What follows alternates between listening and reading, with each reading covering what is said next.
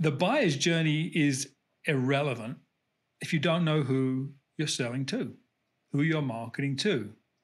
So that's where taking some time to understand your ideal client, the profile, the characteristics of the people and organizations that we can best serve. That's where we start, because each of those profiles may impact the buyer's journey, right? The way they buy, where they look, how they see information, how they take in information. So that's where we really start with this whole marketing journey. So understanding that, I think, is step one.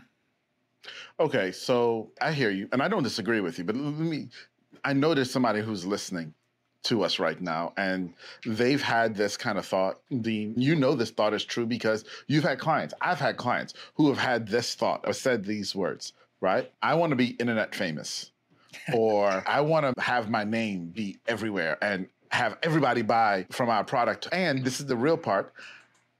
I want my content to look like Logan Paul, like Mr. Beast. Right? People say that. So are you saying to us that's the wrong approach? I am saying don't worry about what everybody else is doing, especially those YouTube sensations, because you're probably not selling what they're selling to who they're selling.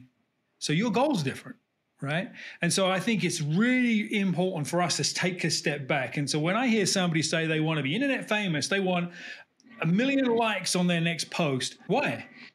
What is that going to do to move your organization forward, your business forward, your goals forward? That's the more important thing. Because do you want to be generally known by 1 million people, or really known well by 100 ideal buyers that are going to spend money with you over and over again? Because likes, last time I checked, the bank doesn't take likes as deposits, right? You can't cash a like. No, you can't. So you got to take all of those things into context.